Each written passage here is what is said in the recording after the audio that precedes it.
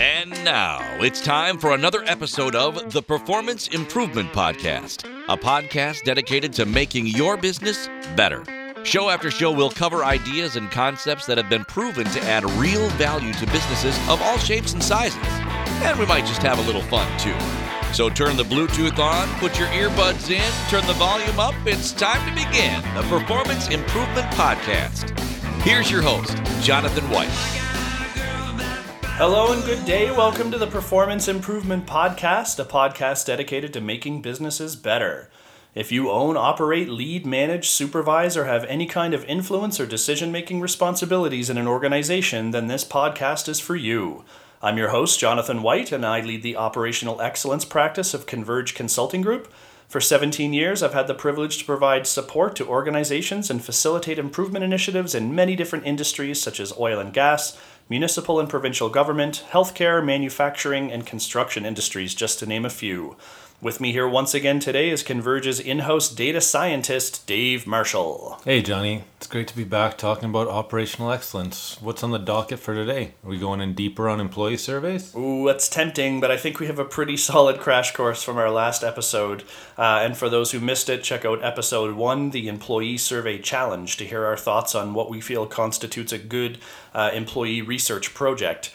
But today I'd like to talk about something a little bit different and at a bit of a higher level, the core of what operational excellence should be about, continuous improvement. Yes. I think continuous improvement for our clients is really about improving products, services, or processes using small, even incremental, or sometimes all the way up to wholesale changes to achieve optimal performance.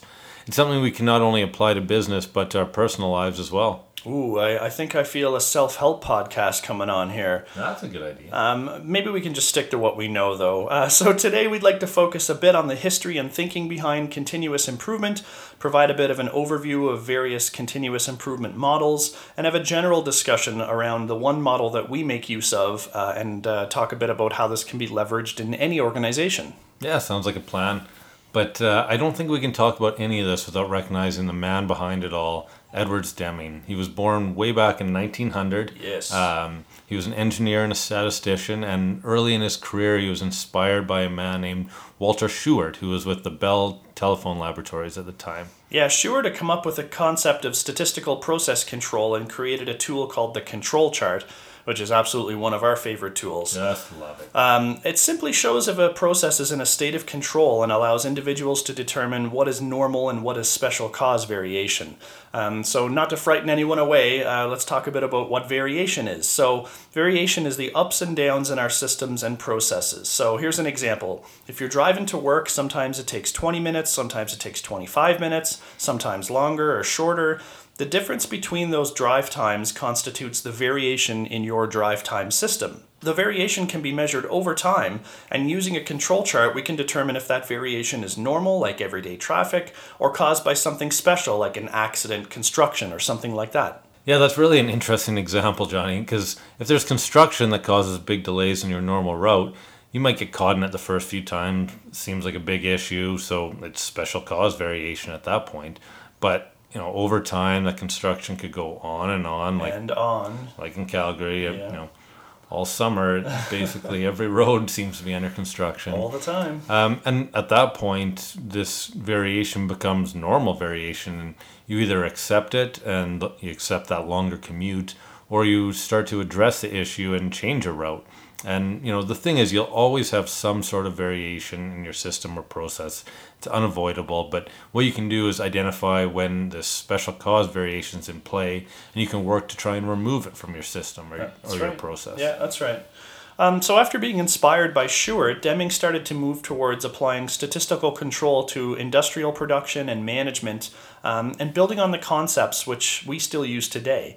So keep in mind, this was all back pre-World War II in 1925 when Deming started to build on or put his own twist on Shewart's ideas, which were at the time specifically focused on the telecom industry. So after World War II, Deming worked in Japan while the U.S. was occupying in the post-war years. And he was actually brought in by General Douglas MacArthur, and that's a name you history buffs will recognize, who was super frustrated at not being able to make phone calls in this war-torn nation.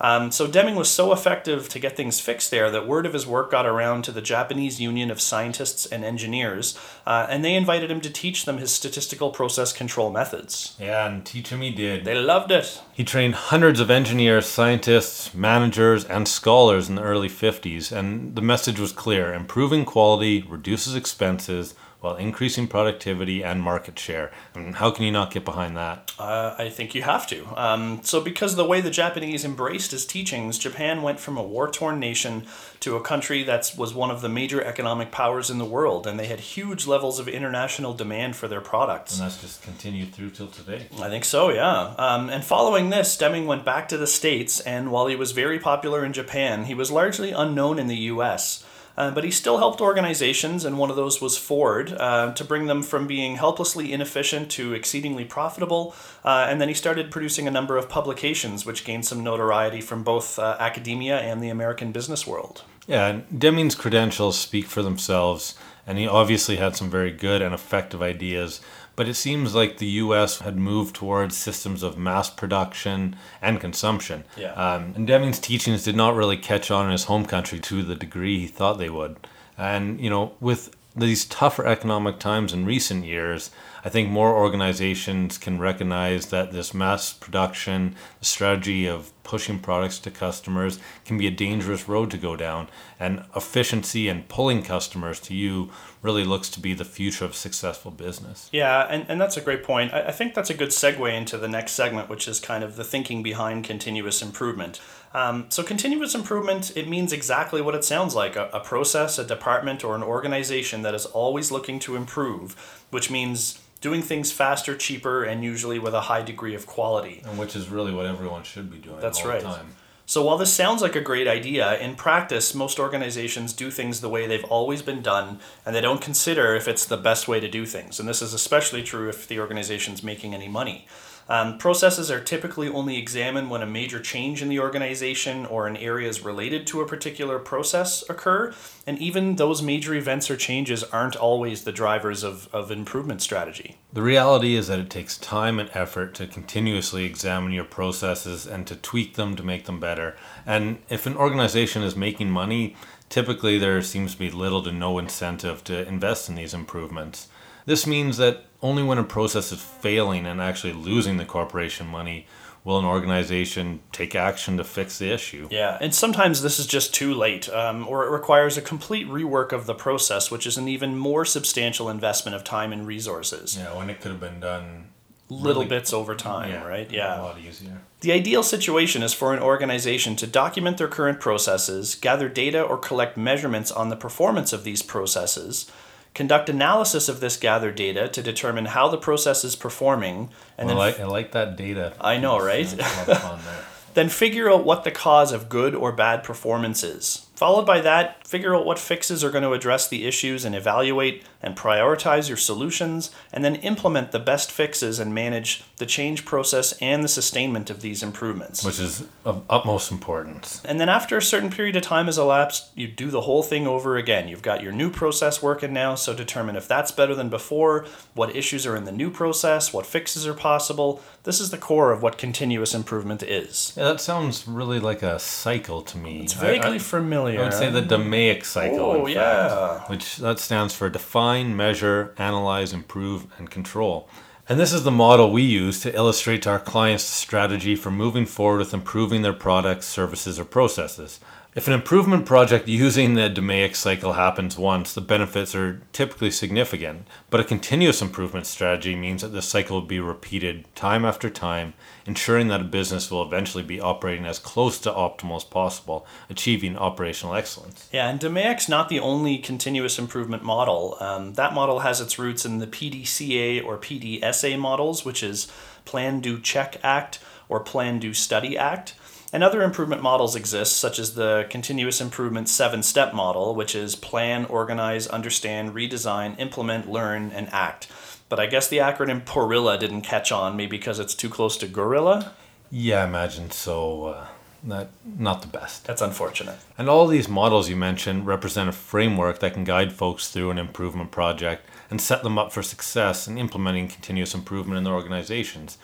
We happen to use DMAIC because it flows well off your tongue, doesn't make you think of apes. No chimpanzees, no gorillas. No offense to chimps, though. And works as a tool to guide improvement because it focuses on evidence in the measure and analyze phases. And we are all about evidence-based decision making. Yeah, we're like process detectives. We got to find that evidence. So first you start by recognizing that there's an issue or an improvement required. And this is the driving force behind improvement initiatives, the need for change.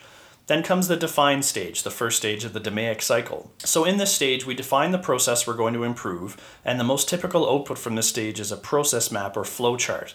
So process maps are like logic diagrams that visually show steps, phases, decision points, roles, inputs and outputs, connections to other processes, things like that.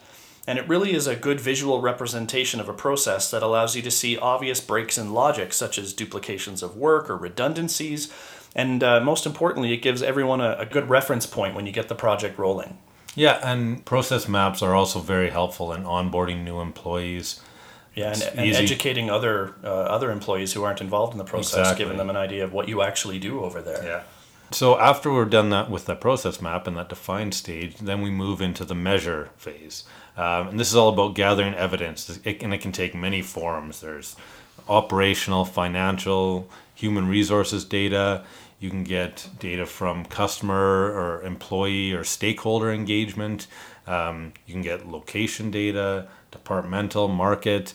There's, the more data and evidence you have related to the process in question, the better. And he's not just saying that because he loves data so much. It's actually what we need to do. Exactly. And this data can come in the form of quantitative, so, in spreadsheets, databases, from survey results, or it can be qualitative, so comments, interviews, focus groups, workshops, stuff like that.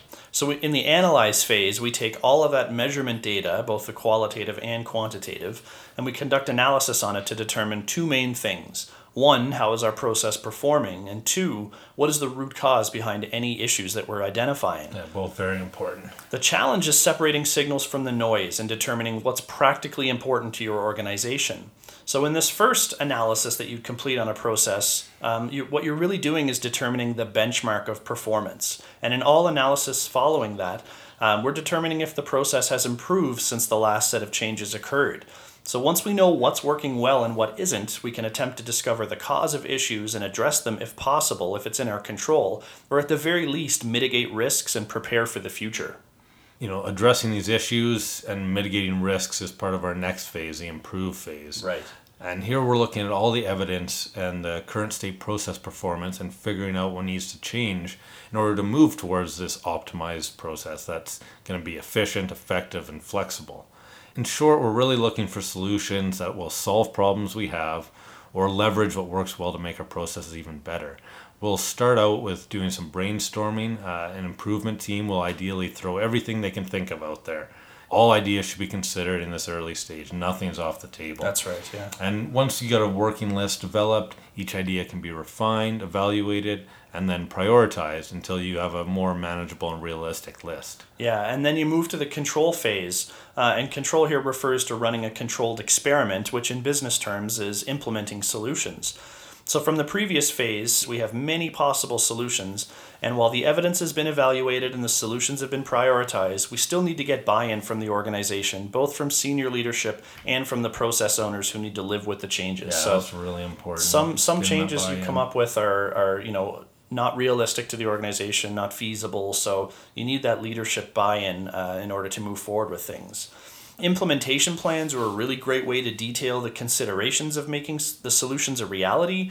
The senior leadership and executive have the final say on if they feel that the improvement is a good investment in time, resources, and money, and determine if it's going to be beneficial to the business. And from there, it's all about making the changes and ensuring that they stick. Which is always quite difficult. That's the big challenge. Generally, given the option, most individuals will just keep doing things the way they always have, stay in their comfortable routine. It's human nature. Unfortunately, this is counterintuitive to making improvements, and so much care and effort must be put into the sustainment of implementing solutions and the related change management that goes with it. Some of the best ways to support a change initiative is just through communication, and there can never be enough of it. Yeah, people need to be informed of changes long before they happen, while they're occurring, and long after the changes have been made. And when possible, if the communication can be made two-way, that's the most effective way that we've seen. So listen to feedback and build understanding and commitment throughout the organization. And it's usually best to have two-way communication with members of the senior leadership team, because that really promotes organizational support from the top down, which is so important. And organizations can also benefit from change readiness assessments and other tools which will identify these potential risks to implementing the solutions, without having the proper preparation or long-term vision or strategy. Yeah, there's a lot of material out there on change readiness assessments and change management, and the top things to watch out for. Exactly, and they're a lot of help, and because it can be really frustrating to go through all the effort of an improvement project only to have your implementation fall down unsuccessfully, rendering all the work you did kind of useless. And it's significantly more common than you might think. Yeah, as consultants, we've run into many cases where we're brought into an organization to start an improvement project, and as we start to talk to some of the employees as part of our initial discovery, they are understandably jaded because they've been involved in previous efforts that they gave lots of feedback. They've told the organization in their eyes, what needs to be done to improve, and nothing has happened. And all that stems from the fact that the organization, likely dropped the ball on implementation and change management, didn't prepare for it, and didn't follow through with it. And that's really frustrating for the employees, and just as frustrating for us as consultants who only want the best for the organization and its people. We really don't want frustration for the organization or for us, obviously. And, the best way to help with this frustration is to bring in someone like Converge who can help out in all the stages of the continuous improvement, help make sure that implementation actually happens, and help make sure that the employees and any stakeholders are heard. That's right. So there you have it, folks, a history of and a general overview of continuous improvement. I think over the next several podcasts, we'd like to set up a kind of business case for everyone to walk through.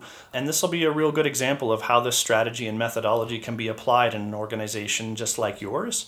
And our hope is that you'll understand how this kind of continuous improvement strategy can really be applied to any industry, service, product, or process. Yeah, and of course, the best way to learn about this, how this can work for you and your organization, is just to get in touch with us. So listen for our contact information at the end, and thanks for listening. And Johnny, thanks again. It was tons of fun chatting with you. It's always a good time. So we'll be back next time with more discussion on quality and improvement in the Performance Improvement Podcast. Thanks for tuning in, everybody. We'll see you next time. This has been another episode of the Performance Improvement Podcast. Find Improve Consulting on the web at www.improvecg.com or on Facebook and Instagram using the handle @ImproveCG.